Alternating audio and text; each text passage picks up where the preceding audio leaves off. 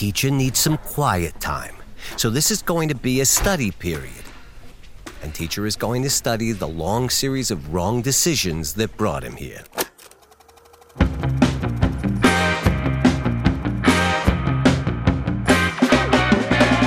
wanna take you, baby, down and baby, you're high. Shake, with my buddies, only make me feel right. You know I wanna take you. That's an hour, down and baby, you're high.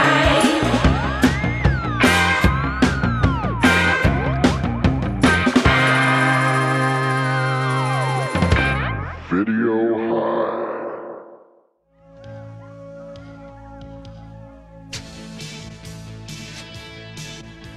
Is there anything more important than family? Yes, there is. Neighborhood. What could be more important than the camaraderie that comes from hanging out at your local bodega, or the delightful hijinks of teenagers shoplifting from the corner drugstore? Some furiously fast types might say family, but according to today's assignment, they are wrong. 1986's Busted Up falls somewhere between a Canadian version of Rocky and an extended smooth jazz music video. Life isn't easy for prizefighter, gym owner, single father Earl the Pearl Bird. His days seem to mainly consist of getting beat up in the ring, taking his daughter to school, and visiting every small business in the neighborhood. Because one by one, people are being muscled out of their bodegas and apartments by a cabal of mumbling real estate moguls.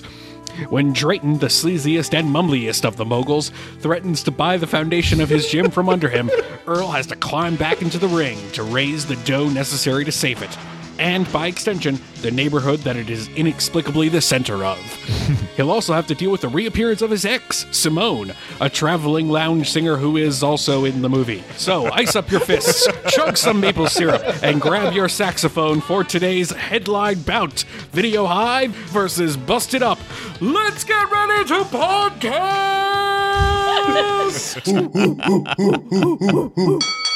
The power. The strength. The round ring. Earl Bird's the best there is.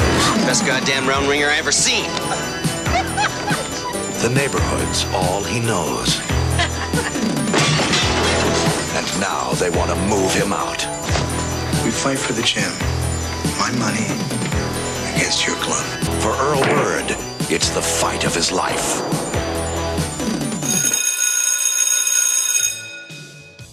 In the first corner. I want to say my name? Let's Yeah. do that again. Okay. In the first corner, next to me, we have... Jamie Kennedy. The score of this movie is my favorite upbeat Bruce Springsteen song, and the plot of this movie is my favorite depressing Bruce Springsteen song. In the second corner... Greg the Peg Leg Hansen. In the third corner, Casey Regan. I don't care if you eat trees. I don't care if you live in the mountains. I don't care if you fuck bears. You're gonna like this movie. And finally, in the fourth corner, me, Joshua. Nice. Jesus. Before we get too far, I think it's important for me to point out that much like our pilot episode, where I admitted to the world that I had never seen a Rambo movie, I have also never seen a Rocky movie. So, I don't know if I've seen any Sylvester Stallone movies to begin with. What do you got against Sly? I don't know. Do you just avoid Jamie, movies geez. that start with the letter R? Maybe. It might be that. Yes. Jamie, I'm gonna make a quick guess. Mm-hmm. I'm gonna roll on intuition or whatever you D&D nerds do. Insight. Continue. I'm gonna roll on insight and say you are the sort of person who I'm guessing you have seen more Frank Stallone movies than Sylvester Stallone movies. I've definitely seen more fucking Joe Estevez than any of the others. I appreciate, Jamie, that you're willing to admit your blind spots, but I do think it's going to make this episode particularly rocky. Oh, no. Oh, no. We've just started recording, Greg. Come on. It's okay. I salute the great Rocky of the North. The fact that Philadelphia has a statue of Rocky is ridiculous. But whatever, stinky Canadian city this movie takes. Toronto. Toronto. It's Toronto. Yeah. No, I'm pretty sure it's Philadelphia. It would make more sense for Toronto to have a statue of Earl the Bird or Earl the Pearl Bird. Too many. There's too much going on. Big question, how many nicknames does Earl have? So when I Googled this, surprisingly, nothing came up. But they call him Bird, Birdman, Earl the Pearl. But do they call him Early Bird? Because that's the one that they wrote, but they didn't say it. I know. Because as we all know, Greg, the Earl Bird gets the worm. Not Foster, Foster, Foster, as it is said repeatedly in the opening scene. We thought his name was Foster for a good 20 minutes of this movie. I had to rewrite my notes when they said his name was Earl the Pearl. It's a terrible introduction to a couple characters because we're meeting our lead who's fighting, and the announcer just keeps screaming, 2 to 1 in favor of Foster. 2 to 1 in favor of Mr. Foster. and that's how we're meeting our hero. And then how we meet our villain is our villain walks in, goes up to the bookie and says, "What are the odds?" The only thing I know in this movie is the odds. 2 to 1. This movie is, and it's a phrase you don't get to use a lot, this movie is aggressively Canadian. Yeah, I didn't know it going into it, but after like 20 minutes, I was like, this movie's got to be fucking Canadian. Like, so goddamn Canadian. You can tell because even the mobsters are nice. So we open, as all good fight movies do, with a montage. I loved this montage. A second unit was set up to take extreme close-ups of various things that don't necessarily, go together. We're cutting from someone sticking their hands in ice to someone opening up a chest, holding a picture of a little girl, and they're, putting makeup on, and someone else is doing their hair and buffing their shoes. And it tells me nothing, but it looks so good. It is 3 different movies montaged into an opening. Yeah, but I think it tells you everything. It is cutting between what you later understand to be Earl Bird taping up and icing his hands and getting ready for a fight, his ex, Simone, who is preparing sheet music and looking at a picture of the child she left behind. And then we get Irving Drayton, our antagonist, shining his shoes, getting ready for a night out of town and picking up a prostitute. Yep. There is a level to which they are thematically similar characters. They all have dreams. Yeah, they all have something to prove and everything to lose. Exactly. And I mean, it was cool. One, you show enough close-up shots of someone cracking their knuckles and shoving their fingers into ice buckets. In front of a big Everlast belt. Yes. You're going to get me on board? I actually did zero in on what you guys are saying, which is that I felt like thematically before we learned that Earl and Simone are linked in any way, romantically, it did strike me as is this going to be a movie about people that are being exploited by people with money? Because it feels very like Working Joe, and even bringing Drayton into it. It is funny that it is a movie about people who are fighting for economic success, but not even success as much as stability, just making ends meet, and that they're all fighting each other rather than fighting the actual powers that be. But they also don't really they kind of establish it, and then they just sort of then they punch each other. This movie is really more Rent than Rocky. Jamie has seen this one. I have seen this one, yes. I have not seen Rocky the Musical. The 3 R's, Rocky, Rambo, and Rent. Yeah.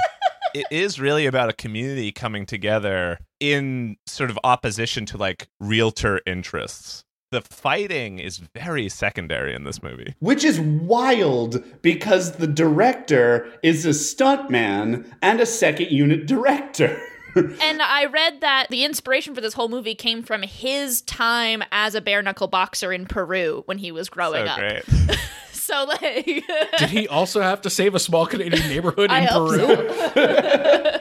This movie was inspired purely by punching. Like, what of being a bare knuckle boxer in Peru has to do with any of the rest of this movie? Yeah, but it's not about the fight with your fists, Casey. It's about the fight for the common man, for the community. Ooh. It's a fight against gentrification, but everyone's white. Angie isn't Not white. everyone is white. Angie is not white.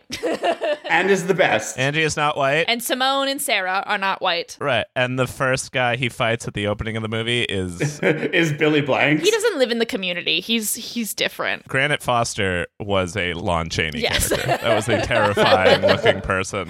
Why isn't Granite Foster our main character? Because God, that name is amazing. So good. It's so good. What I love about this movie is the tagline is some battles you fight in the ring, others you fight in the street. But this movie posits that the important ones are actually just fought in the ring. Like, he doesn't fight in the street at all. No, he gets beaten up in the street. Yeah, in fact, Earl Bird don't fight in no parking lot. Explicitly stated. Yep. That is a rule. It's Rent. 24/5, that's about 600 punches. Oh man, I was so much more prepared to like follow the thread of this being a Bruce Springsteen song, and then you've just blindsided me with musical theater. This movie's too damn Canadian to be a Springsteen. Yours is probably better, but it is sort of a musical if you replace songs with punches. Yes. Until the end, until the final number, there really is no story progression in the fight. Oh, yeah. The opening fight, Earl gets his ass kicked. He gets his ass kicked good. Yeah. And then we just jab cut to Simone putting on lipstick. And then she's singing. And then jab cut back to the fight. This movie is cut like a boxing match where it's just jab, jab, jab. I like jab cut.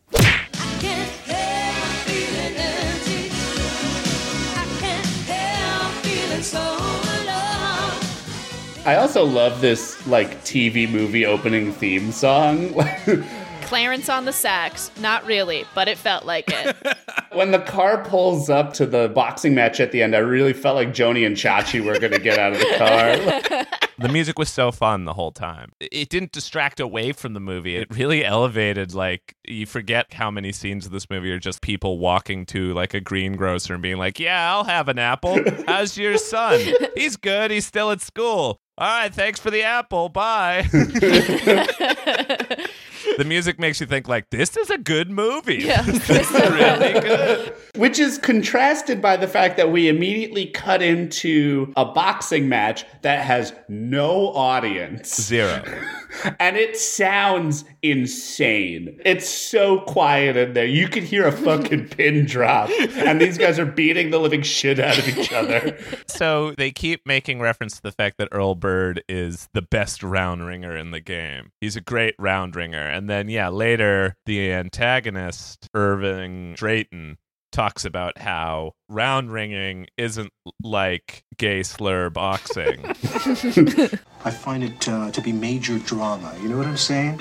I mean, there's no fancy footwork. There's no lying on the ropes. It's none of your bullshit boxing, okay? There's two guys sitting in a ring, bare-fisted, going at it, all right? And the ref's not going to turn wimpy and stop the fight the minute some little jerk-off gets a cut in his face. You know, getting past the homophobic slur in it, I was almost endeared to see him give a shit about something. To not speak in whispered tones. He, like, explained a love of fighting in a way that our heroes do not. Our heroes look at fighting as just, this is the way we make money. And our villain is like, fighting is noble and good and the way that we express ourselves. Did anybody, I did not, but did anyone look up what makes round ringing except the fact that the ref doesn't call it early, like you don't... I'm assuming the bare knuckles have to do with it as well. Yeah, there's bare knuckle, but also they do go to corners often in this movie. Yeah. It's not like there is just as many breaks in a round ring match as there seems to be in a boxing match. Well, I like the fact that this movie makes a lot of bones about how brutal round ringing and bare knuckle boxing is.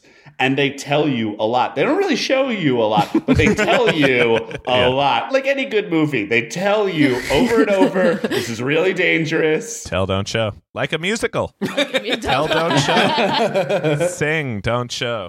Yeah, when you get to a point that emotion overwhelms you, you punch another guy out. That's the rules for musicals. Yeah. What's funny is that bare knuckle boxing is actually understood to be a fair bit safer than regular boxing because boxing gloves don't protect your face, they protect your hands. That makes sense. The idea is if you punch somebody's head with your fist, you're probably going to break your hand before you break their face. Oh. Whereas when you have a boxing glove, you can just wail on someone's face, and the force isn't from your fist, it's from the lead up. It's like the momentum from the hip turn. There's like a lot of studies that show that that's actually true, that bare knuckle boxing is much less dangerous for the most part. Okay. More you know. Yeah, that's why when you're bare knuckle boxing, you have to plunge your hands into a hotel bucket of ice to numb that shit out. Thanks for teaching me to think outside the boxing, Greg. Actually, you know what? This has put me at ease because I was very worried of what it was going to be like to hear the four of us talk about fighting. Well, you see, Casey.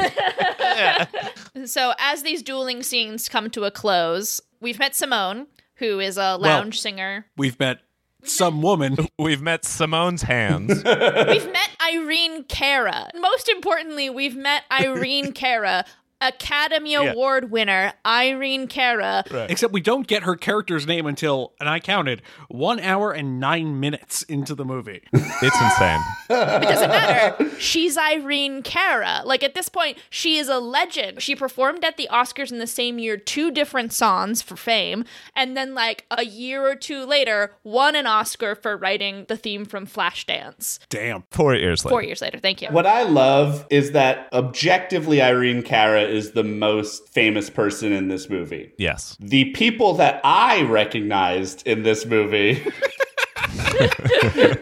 I immediately recognized Paul Kufos from Food of the Gods Part 2.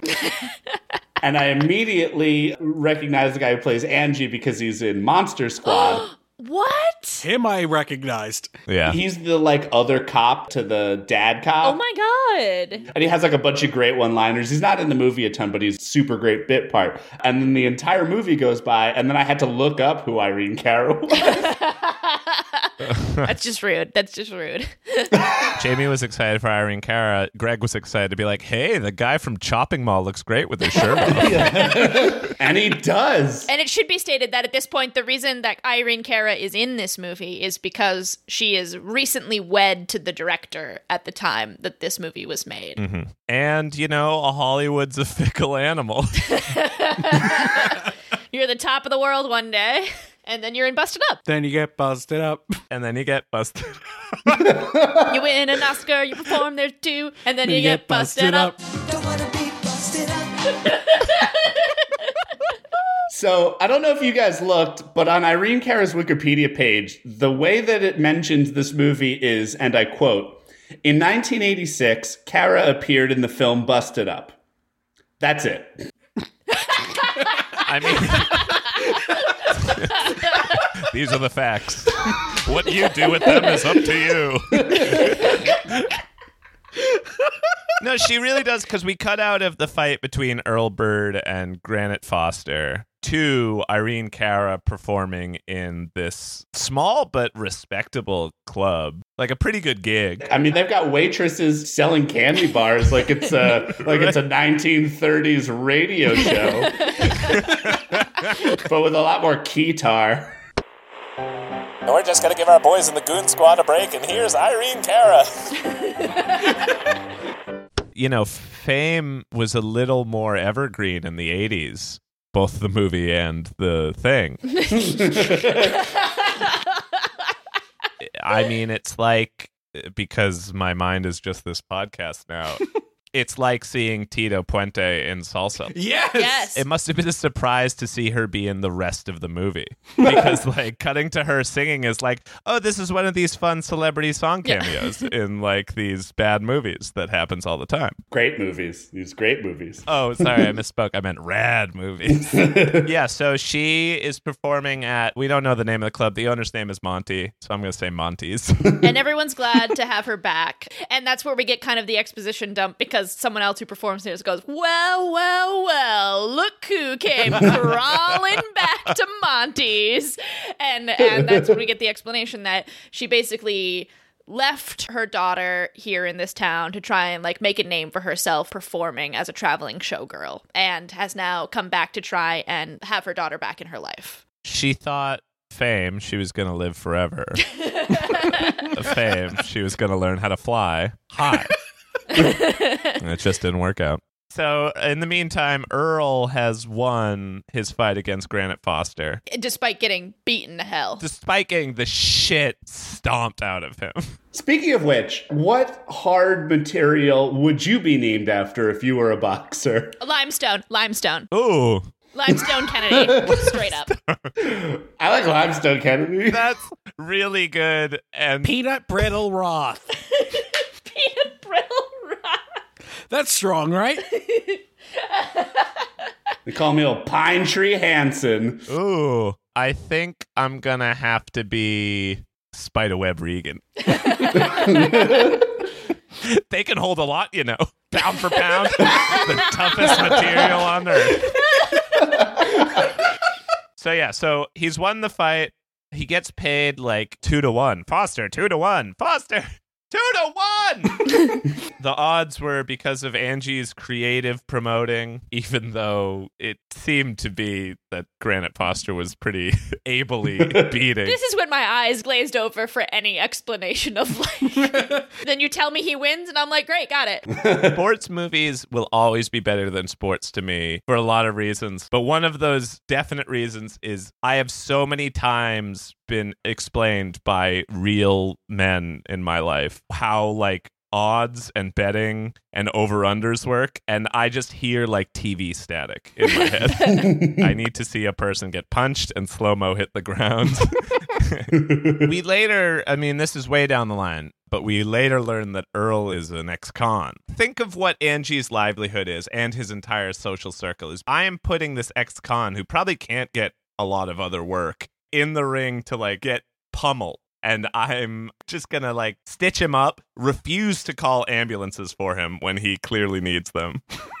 Just going to be around him all the time. Well, it's not revealed too much later, because this is when we get Earl taking a shower after the match, and then he has a flashback to jail. Yeah. And somebody's getting shivved.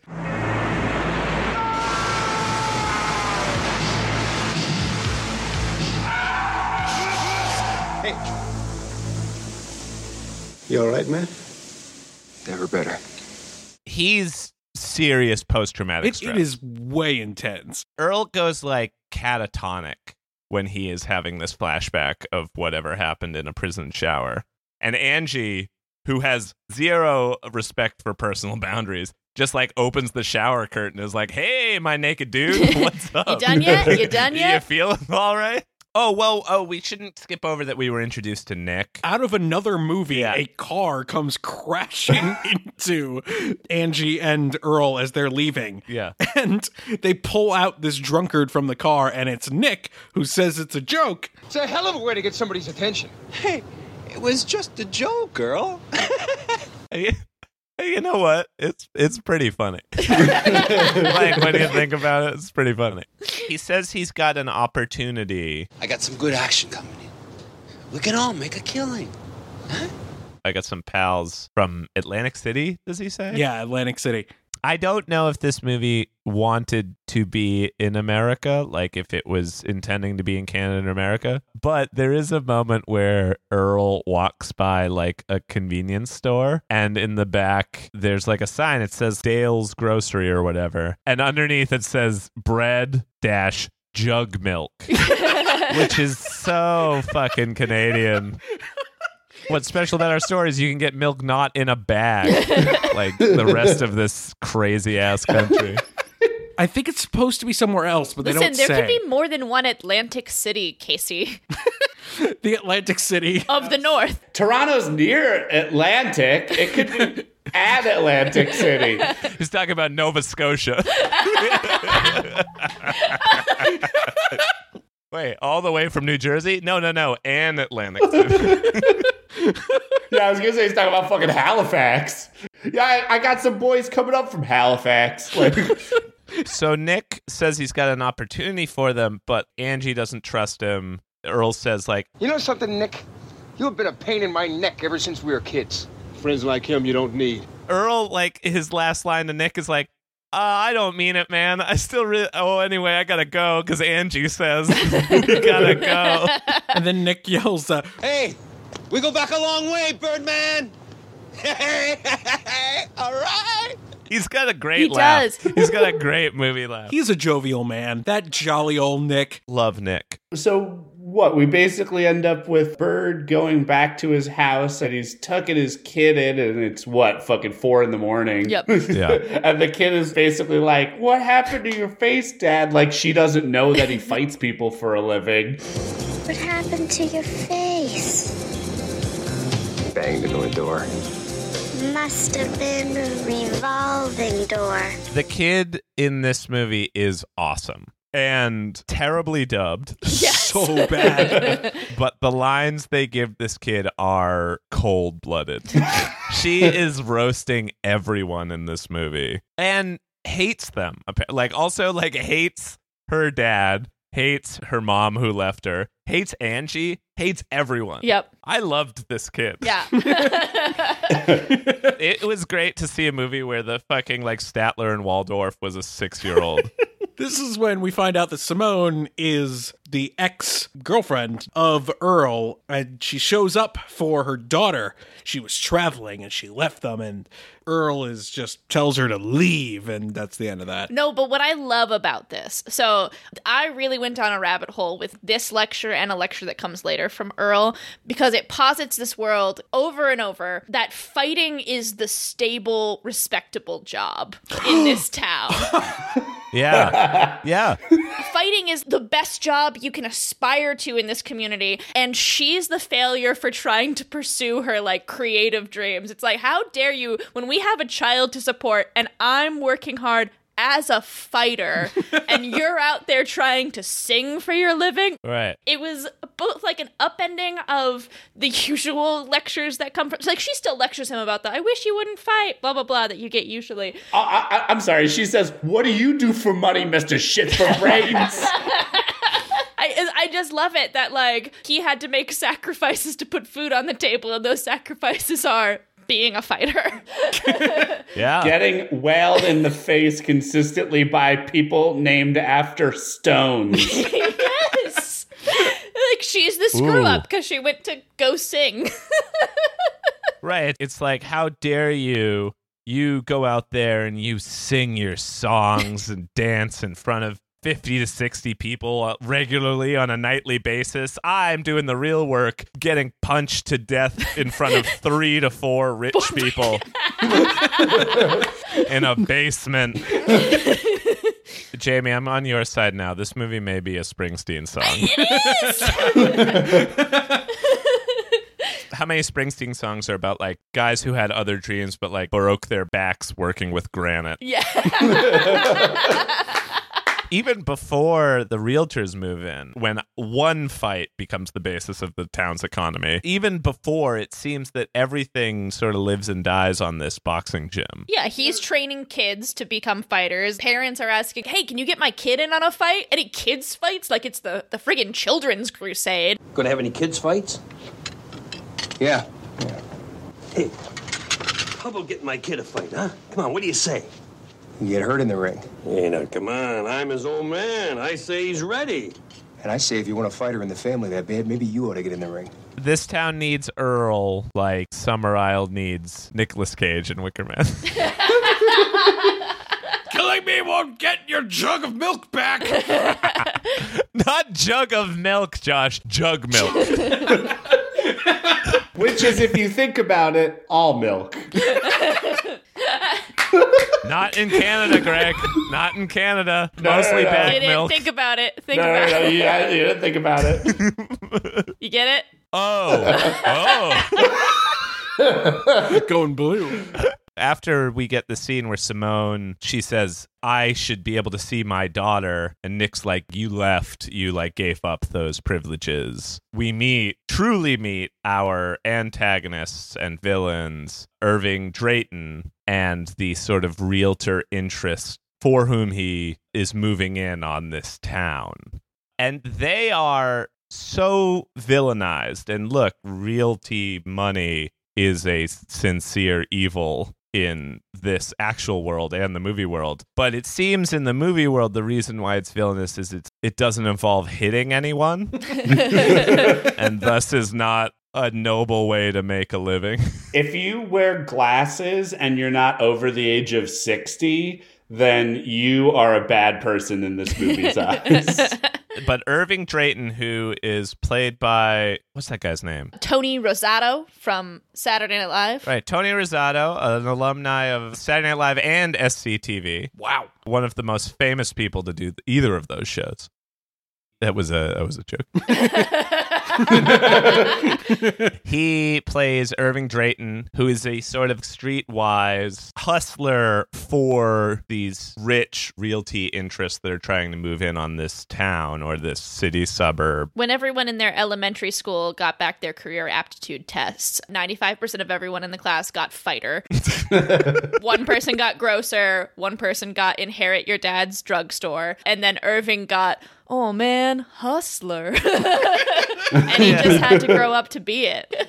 We meet him having a breakfast brunch of just the gooeyest looking fruits.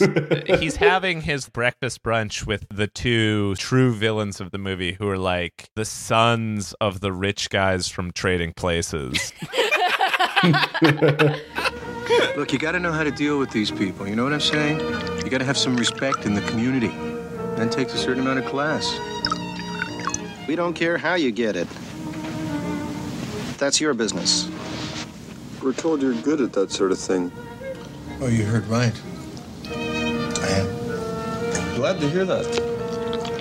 We've paid you enough money. And his superiors, who are supposed to be even worse than him, are even more boring than he is. It's like a shitload of administrators and vice principals.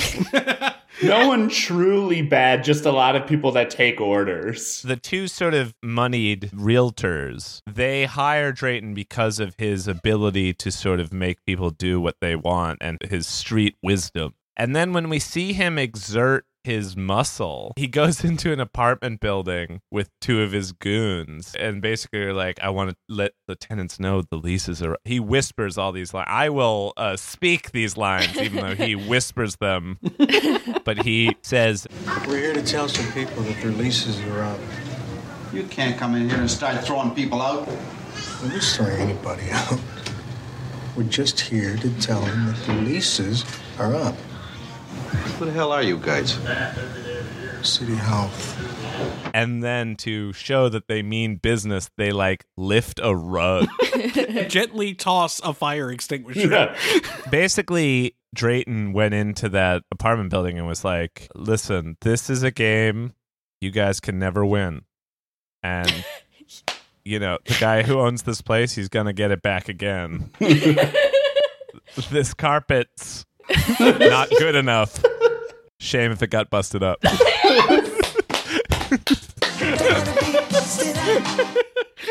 Thank you.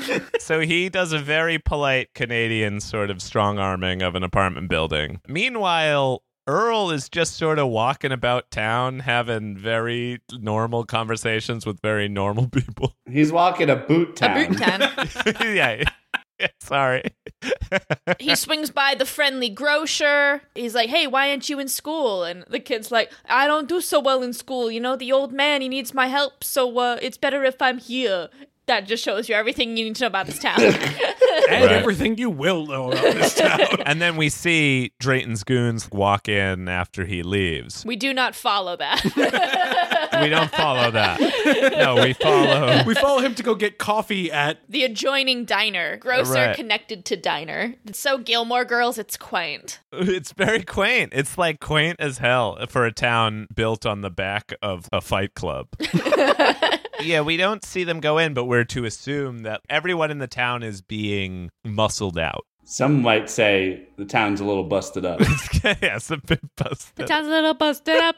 Don't wanna be busted up. Every time we say busted up, somebody better take a fucking drink. I mean, seriously. I've been. There's so much of this movie where it wasn't like I was disappointed. I thought I was getting a bare knuckle boxing movie, and it's way more Blue Lagoon. Yeah. Like, it's way more 70s soft jazz playing as we like slow zoom out of a person walking down a street. This movie is as much Kramer versus Kramer as it is Rocky 2. Kramer v. Kramer, the title bout.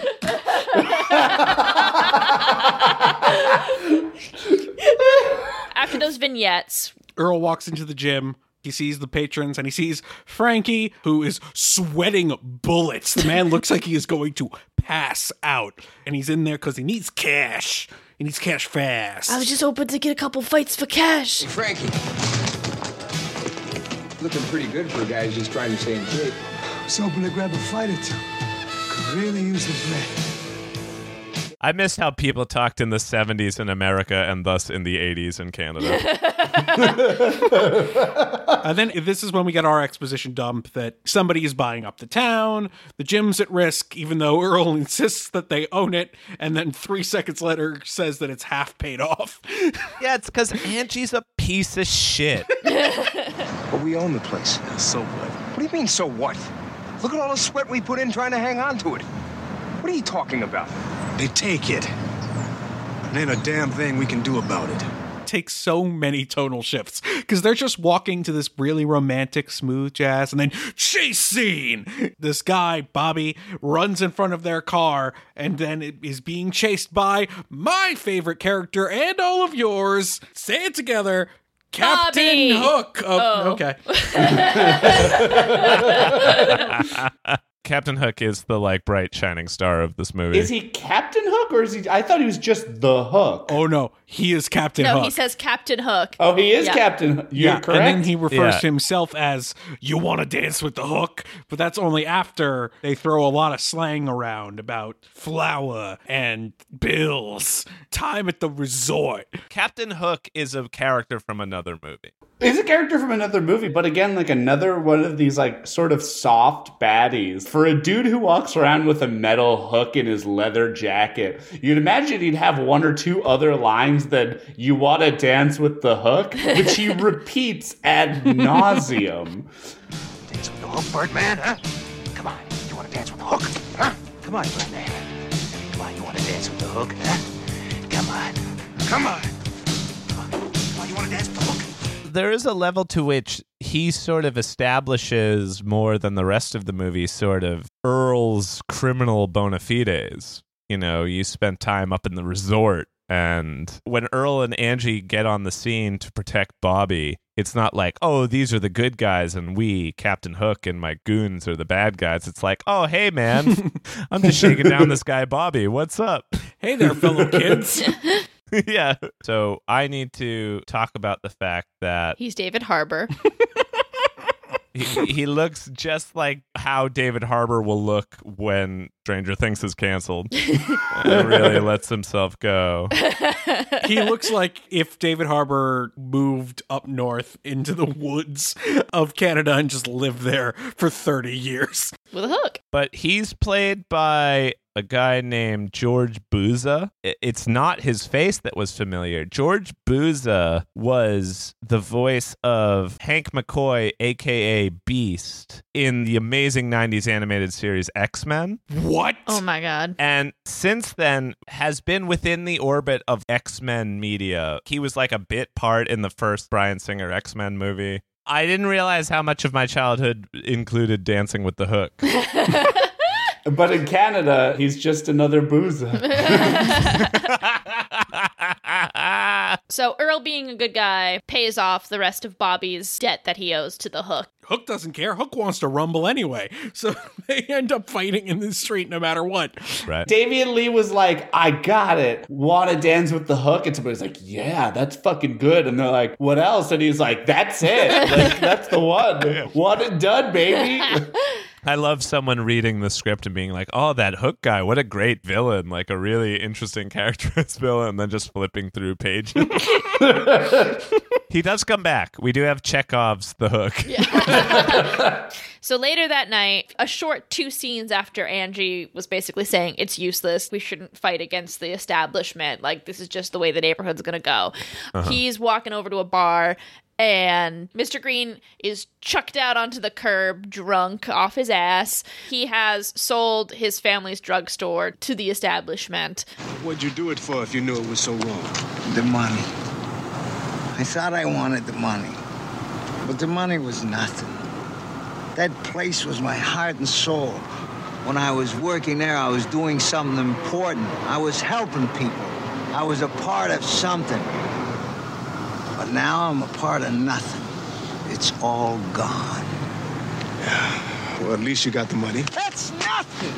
And this is when Angie starts to have a change of heart. A whole movie happens in that Yes. sidewalk talk.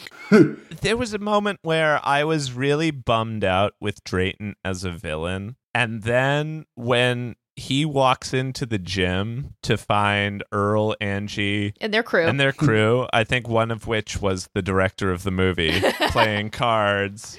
Drayton tries to buy the gym from them, and they say, no way, this gym is literally everything in this town. Drayton comes up with the idea that they're going to bet the gym on a boxing match, and I was like, hell fucking yeah. Like, I had written Drayton is not good, and then I like crossed out and wrote he's great.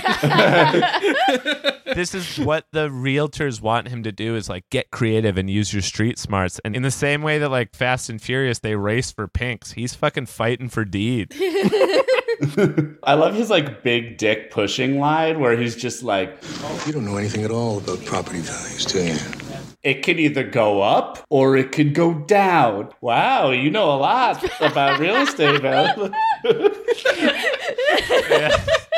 He's smart. He's got an Investor's Business Daily subscription. He doesn't read it yet, but he's gonna. His only leverage basically is, listen, these guys are going to take this block whether you like it or not. So do you want to sell it now or do you want to sell it later? And they don't buy it. Yeah. And it's not until they up the ante, which they didn't explicitly say why, but basically Earl... It's crazy. It's crazy. Earl says, okay, we'll bet the gym against Green's drugstore, which I'm assuming they were doing so they could give it back to him. They Probably. didn't say it, but Right. like that's what you assume. It'd be is the great if they're ultra- just like, no, we're going to get into the drugstore now business we want now. the drugstore. We'll own both a gym and a drugstore. Think about all the free apples he could get then. Yeah.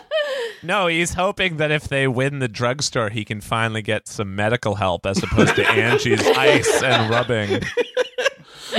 It worked like poker rules. Drayton came in and was like, let's do a fight, and if you win, you keep the gym, and if I win, I get the gym.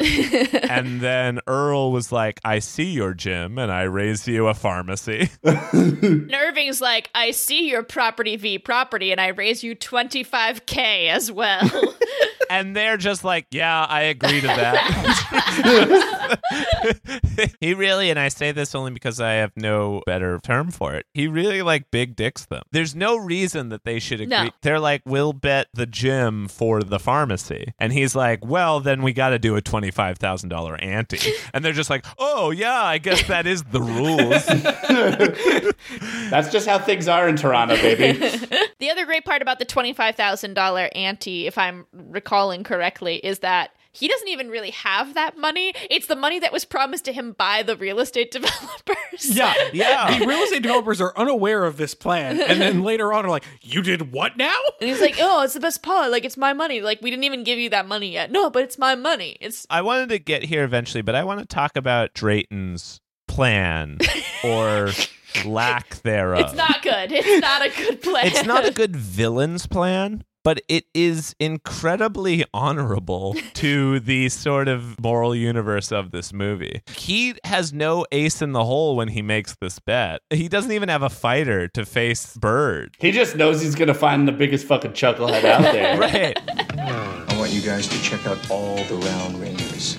Boxers, karate experts, strongmen, whatever, whoever the hell you could think of. We're going to throw them into that ring, and we're going to see what they can do. And look, I don't just want anybody. I want the toughest son of a bitch on this earth. I don't care if he eats trees. I don't care if he lives on a mountaintop. I don't care if he fucks bears. You get me the toughest, meanest mother alive. You got it, Mr. Drayton. You get the hell out of here. Look, you hosers, he's got a lot of loonies and toonies on this match. The montage of him trying to find the fighter is surely the best part of the movie. Drayton becomes the main character of the movie for like a good 8 minutes. Yeah. And it's a more interesting movie at that point. There is definitely another movie, and a more sort of paint-by-numbers version of this movie would be like, there's this really tough gym with this unbeatable fighter, and I need to find, amidst this ragtag group of tree eaters and bear fuckers, one person to beat him. You just described Pokemon. Did I? What? Wait. It's made all the better because after this amazing montage of trying out fighters, there's only one guy good enough who's still in jail, the guy from Earl's flashback. But what makes it even better is that Drayton doesn't know about the guy's relationship to Earl. No. He just chooses him because he's like, he's the toughest guy. He doesn't even realize that this is going to get under Earl's skin. The movie is Canadian because it very politely gives time to characters that in a more paint-by-numbers movie would not be given the time. Like, we shouldn't be with Drayton for all this time. But in a very Canadian way, it's like, well, let's hear him out. So a funny aside, the guy who plays Tony Tenera, the bad guy who is basically bailed out to kill Bird, is played by Gord Judges, who I guess if you're Canadian, you might recognize him because he wasn't an actor, but he was a wide receiver for the Montreal Alouettes. What? Oh my God. Canada is the gift that keeps on giving. Oh my God. It's amazing. He's great in this movie. One, he is huge. Next to Tony Rosado, he looks humongous. He's got the perfect evil scar over his left eye. Right. Which is probably fucking real. Yeah, probably real. Drayton visits Tony Tenera in prison and says, I need you to fight somebody. I'll get you out on bail. And if you beat him, you can stay out.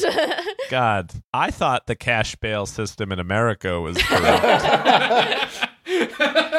While Drayton is just trying to even have a chance at the bet he made. To raise the $25,000 ante, Earl and Angie are like going with Nick, who had this plan to make money, which, I'll be honest, I didn't really understand it past I will have you fight people and then bet on the result. That's the whole thing. It's just Nick can line up the fights, which is something I guess Angie is not capable of doing. Nick is like the promoter out of town, so he's going to take him to a better league to fight in every week. And Earl is kicking fucking ass. There's a montage of him beating people up. At a certain point, he is 39-0. That's insane. That's something you retire on because you're Mike Tyson. Yeah. You can't really call him an underdog literally at this point in the movie because he is 39-0 and Drayton has barely gotten another fighter to fight him. We did skip over one of my favorite characters. Daddy Ray? Daddy Ray. Daddy Ray. Yes. We cut to the gym and you just see this old guy painting a post pink. Somebody asked, Daddy Ray, what kind of color's that for a corner post? New wave, Spence. We haven't even said that the name of the gym is The Foundation. The Foundation. Wait, is it? Yeah. Oh my... This entire time I thought he was talking about literal foundation as of building foundation that he was going to buy out from under him. I'll see myself out. No, I mean, you're right in a narrative sense. He is trying to buy out the foundation of the city. And they named the gym the Foundation. And of the Foundation members, Angie owns it. Earl co-owns it and is like the fighter. And trainer. And then otherwise, it's like a child army. Yeah. Spence is their intern. He's like 18. He wears bike shorts that were acceptable in the 70s. And now very acceptable. Yeah. Yeah. Acceptable then, exceptional now. There's Daddy Ray, the maintenance guy. The grocer is there, just hanging out all the time. Earl is really like the only real fighter, and everyone else is old men or little children. Yes. And who can't fight? No one can fight but Earl. What if this went a different way and Irving had come in and been like, here's the deal. You're going to lose this gym anyway, but one-on-one fight, my guy versus that 6-year-old kid over there. Awesome. That would have been awesome. The way you described the makeup of the gym reminds me of Dragon Ball Z, where it's like Goku and then everyone else who's completely inconsequential. Ooh, totally. But they all want to help. 25K is not nothing to raise. And so this is when you get the very sweet moment in the gym where everyone wants to do their part. Daddy Ray says, we could win the lotto. And then the kids are like, let's collect bottles. Yeah, we'll go collect bottles right now. And it's adorable and unrealistic. So Earl comes in and he just starts training, right? Yes. And then we pan around him boxing to reveal Simone standing there, which we did forget. There was a scene right before this where he starts a fight at her club because he's angry that she wants to be in her daughter's life, and he gets arrested and Simone bails him out. It doesn't really matter. What does matter is Simone comes in to watch Earl punching a heavy bag, and then they have a very brief back and forth about, I'm a person too. Hey, let's fuck in the boxing ring. And then Daddy Ray comes back in and turns the lights off for them. Respectful. I like how he's like hitting the heavy bag, and then she comes in and he's like, I'm a tongue punch your heavy bag. Yeah, in 2 different ways. Earl entered the round ring.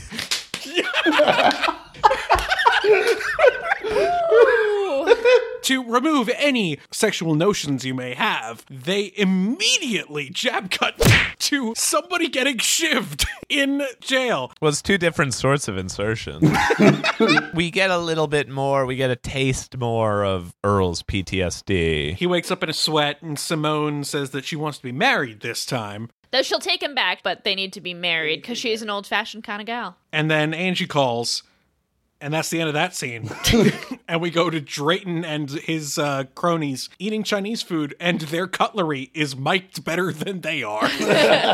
They're eating and talking about the bet and talking about, hey, is this going to work, Drayton? You have not stacked the cards in your deck. And he is very quietly insistent. No, it'll be work. It'll be fine. It's totally gonna work. And Tony shows up. Tony's out of jail, and he shoves a guy's face in some soup. Just immediately starts drowning a guy in miso soup. Immediately. It takes him all of 3 seconds to get violent. Tony looks like Meatloaf extra meat. Nice. And immediately is like showing us why he was in prison in the first place. Totally. Just to give you no illusions about this man. And then Drayton says, You think you can hurt him? How about I kill him? And Drayton doesn't say no. He's like, sure, great, better. Which was really the first moment of Drayton being a legitimate villain. And then he sits back down. And my favorite line of the whole thing, I literally have no reason why this should be in the podcast. It just was my favorite line of the whole movie, which is, he sits down and Drayton's like, that's pretty crazy, huh? And one of his accomplices is like, well, you know that Tony Tenera and Earl Bird had beef when Earl Bird was in prison. And Drayton's like, I didn't know that. And this guy, Johnny's like, well, it's going to be pretty crazy, this fight, huh, Drayton? And Drayton goes, Eat your shrimp, Johnny. It was great. Again, like, we get a montage of Earl beating up guys for the $25,000. Starts with an ECU of a woman shouting, "Kill him!" And it's just a very stylized montage. I love it. It's great. It's really good filmmaking. And this is when we get Nick's scheme, where Earl's gonna fight the Corsicans, these two meathead bros who are just like banging each other's heads together to show how tough they are. No, they're dry humping each other against a wall. It's very odd. But basically, Earl needs to fight two dudes. The Corsican brothers from the Fables. Yeah. One feels the other's punches. Seems ill-advised, to be honest. Seriously. Then Angie has the brilliant idea of pitting the brothers against each other, which is incredibly easy. And then the brothers just completely go at it. Earl is taken aback because suddenly the fight is not about him. And then, because there is no honor in round ringing, I guess, Earl can just saunter up and fucking cold cock someone. The ref's like, yeah, that's exactly legal. It's like the WWE in there. I was just gonna say, this is very much like a WWE round. Someone throws a chair in there, Yep. and they take each other out. But, oh no! Nick bet on the brothers! I bet on the goddamn Corsicans! You did what?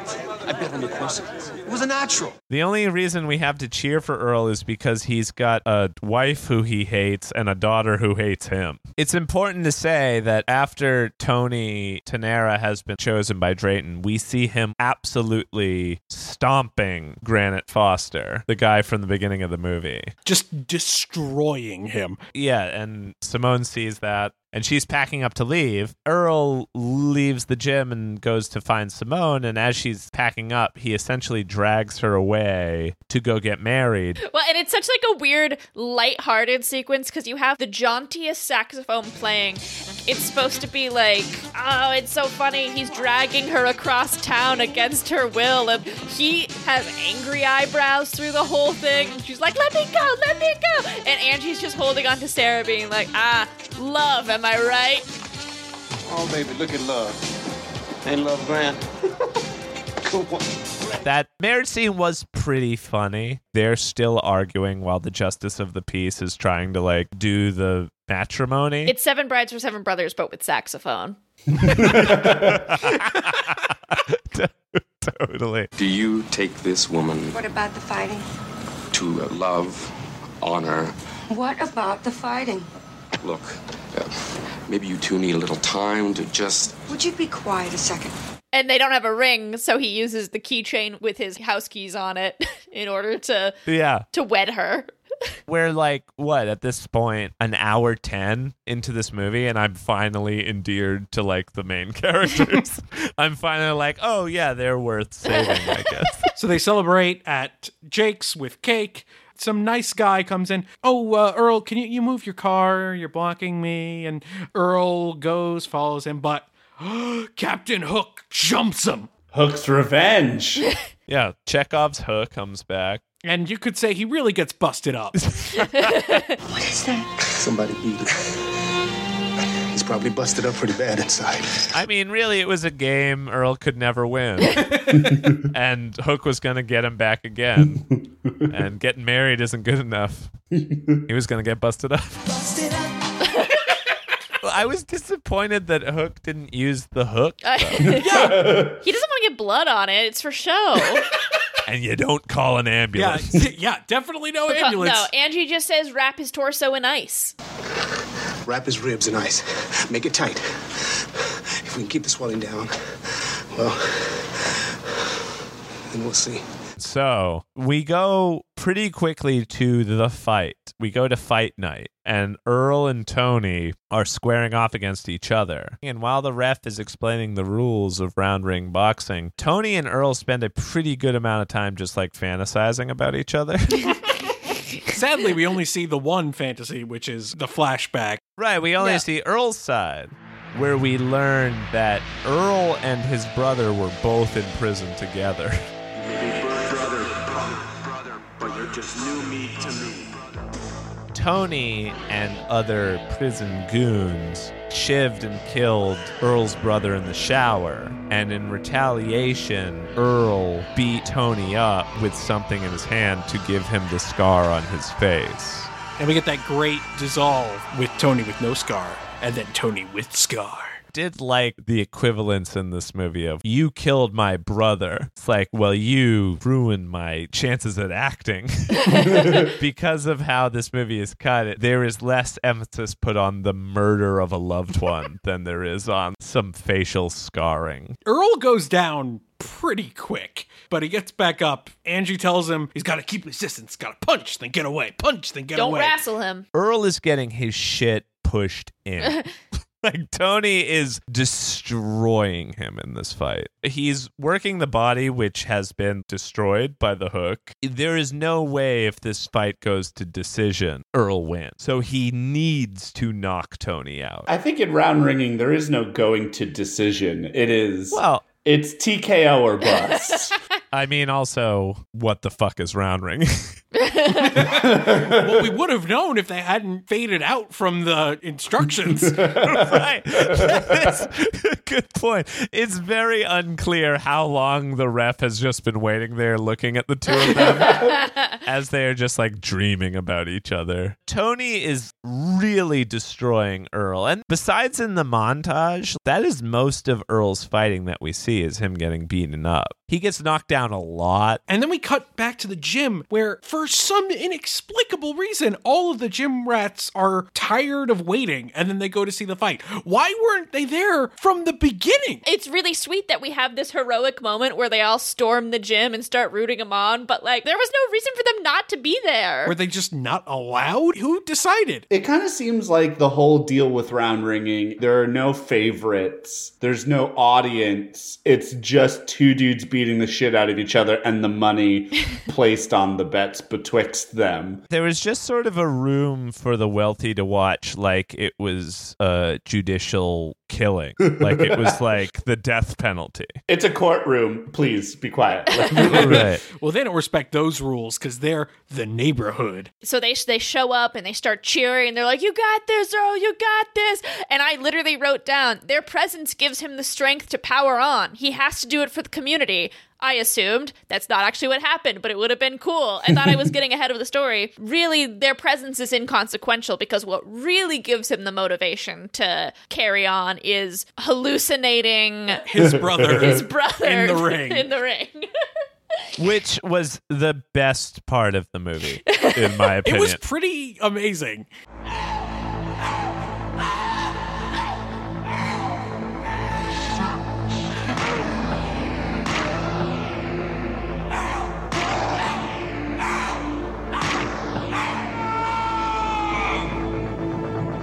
There's even a shot where, like, clearly the first AD was like, cheer for Earl, everybody, he's fighting for you, cheer for Earl. And then he gets knocked to the canvas, but they are still just cheering. Yeah! Just shaking their fists and smiling as this fucking slab of Canadian bacon hits the canvas. Jamie, you're right that their presence isn't the thing that changes. No, it's not the motivation. Rather than the community rallying him back to consciousness, it's the hallucination of seeing his brother in the ring with him and Tony, again, killing his brother. So he rallies up the strength to defend the ghost of his brother. I love that Tony not only shivs his brother again, but then proceeds to lift him up and throw him over the side of the ring. In a wrestling move. Right. It wasn't the vision of seeing his brother get murdered. It was the vision of seeing his brother lose a Royal Rumble that like really inspired him. He gets up and then he cold clocks Tony. Ref counts him out. They're celebrating. Earl won. And then Tony just gets up and hits Earl in the back. Fucking Russian hammers him like James T. Kirk. He's yelled out of the ring. That's when the whole community rallies behind him or in front of him, literally, in that moment. It was a beautiful moment when the whole community was like, if you're gonna fight Earl, you're gonna fight all of us. Spider-Man! Spider-Man, yeah. On their way home, Simone wakes up their daughter to see her father covered in blood and sweat, but victorious. Sarah asked for it. She said, wake me up when you hear something. And then she saw him covered in blood and was like, yeah, this is fine. And so Earl goes in and spends the night with his family. And then Angie yells, "Everybody, let's go says, "Hey, everybody, we're gonna get laid." I literally have written down he yells like Rodney Dangerfield. And then the icing on the cake, the credits song. It seems like such an insane thing that the rest of this movie did not have this amazing theme song, which is maybe my favorite element of the movie, is this theme song that has been completely non-existent until the closing credits, where the song takes a little while to get going, and so you don't even realize that it's a tailor-made theme song for the movie until halfway through the credits. And I was like, if I had turned this off, I would have missed the single greatest part of the movie.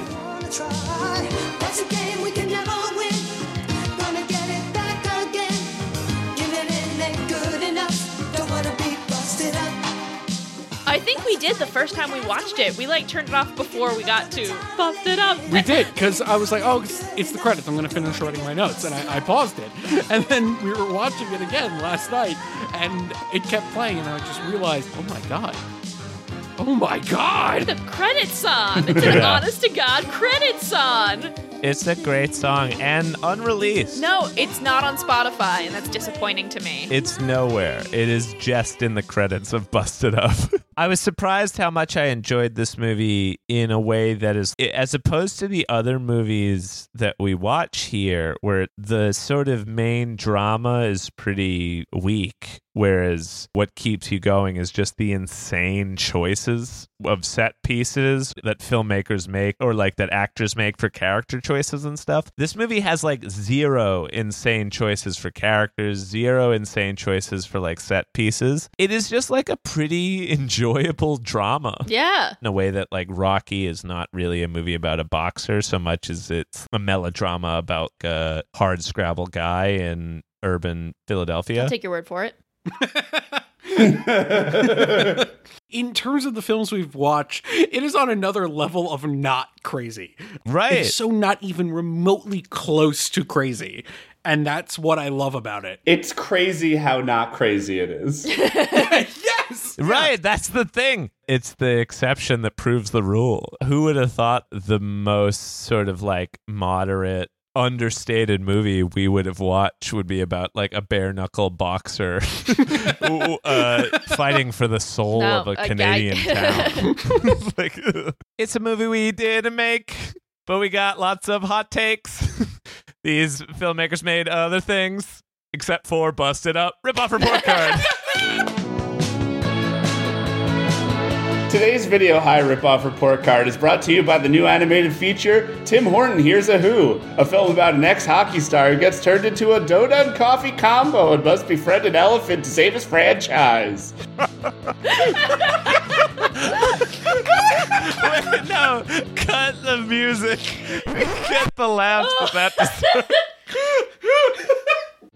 Busted Up is one of many Canucksploitation movies made by mini-genre maestro, writer, producer, director Damian Lee, who delivered the goods with many a number of direct-to-video epics. This was spurred by three little words: Canadian tax shelter. In 1971, Canada unfurled the tax shelter, an incentive for Canadian filmmakers to lend their films in their hometowns, being able to deduct 100% of the film's cost. What? What? Fucking boom. Whoa.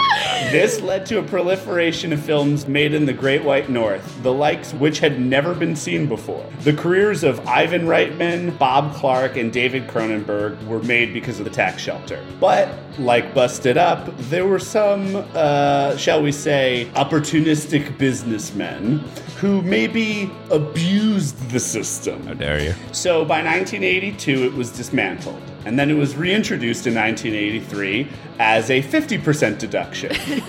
Later in 1987 to be further cut back down to 30%. For the 4 years, though, between 1983 and 1987, we saw a proliferation of Canadian B-movies. And that's where our story begins. Damian Lee, the writer here, had a hand in no small number of exploitation semi-classics, acting as producer-director on the Giant Rat Bizarro Food of the Gods Part 2, known for a scene in which a giant toddler tells his mother, and I quote, "And I'd like you to get the fuck out of my room!" He also returned to the boxing genre with 1987's Last Man Standing, aka Circle Man, as well as 1989's Thunderground, which sounds like a fake movie I would make up and never actually make. He's also responsible for the Jesse the Body Ventura's dip into Alien Terminator, Abraxas, Guardian of the Galaxy, as well as... Really? Yeah. Oh, yeah. I love Abraxas. Oh, man! That movie rules. In another brilliant soap-to-be movie star, Paul Kufos spent the early 80s as Mike Horton on Days of Our Lives before finding himself a nice little niche in mostly Canadian films. Like all good B-movie actors, the titles best tell the story, appearing in 1984's Chopping Mall and The Lost Empire, 1990's Dragon Fight, and 1991's 976 Evil 2. He was the lead in Damien Leeds' Foods of the God Part 2, where he plays a scientist who at one point dreams of having sex with a giant woman on an operating table, and at another point nonchalantly throws a dead golden retriever in the garbage. What? Jesus. Thankfully, Canada's misguided efforts to derail the influence of Hollywood has given us so much great garbage. Yay! Woo! Fame! It doesn't last forever. It'll leave you high and dry. If you are Irene Cara, you're gonna be in Busted Up, Busted Up, Busted Up, Busted Up, Busted Up, Busted Up. Rip-off report card. Guys, it's been an honor to spend this time in the round ring with you. Right back at you. Students of Video High, as with every assignment, please tell me what could end up on the final test. Who wants to start? Yeah, who wants to start? I know, it's tough. It's tough for this one. I think I learned that the most stable career anyone can have is being a fighter. Totally. And any other career is just complete nonsense. Irresponsible. I think that what I learned, if I am ever sort of the henchman for a sort of Weasley bad guy, the cue of looking at me means immediately throw whatever is nearest to me. If it's a fire hydrant, if it's a chair, don't do anything especially destructive. Just, sort of like have a little tantrum.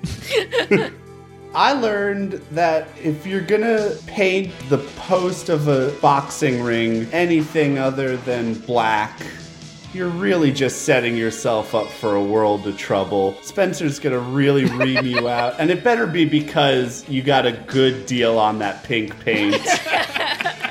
Yeah. This movie was so inspirational to me, and so I'm gonna take to heart this tale of an underdog and be an underdog myself, in that I am trained neither in singing nor in playing the guitar.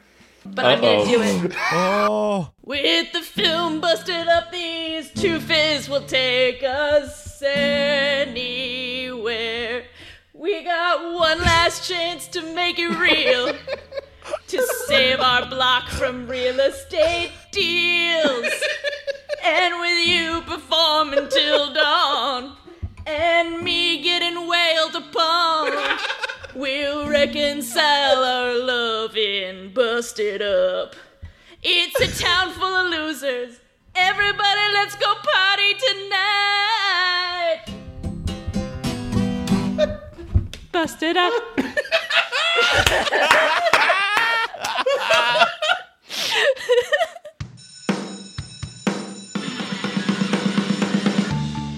Thank you so much to our teacher, Philip Marlowe, Seth Applebaum of Ghost Funk Orchestra, and Gabriella Tessitore of Scout Harris. For our theme music, Justin Ferrero of the Rizzos for bed music and sound mixing, Ann Shearer for our logo, and the entire Video High crew, Greg Hansen, Jamie Kennedy, Casey Regan, and me, Josh Roth. Join us next time on Video High when we kick off a month of scares with Shadow Creature.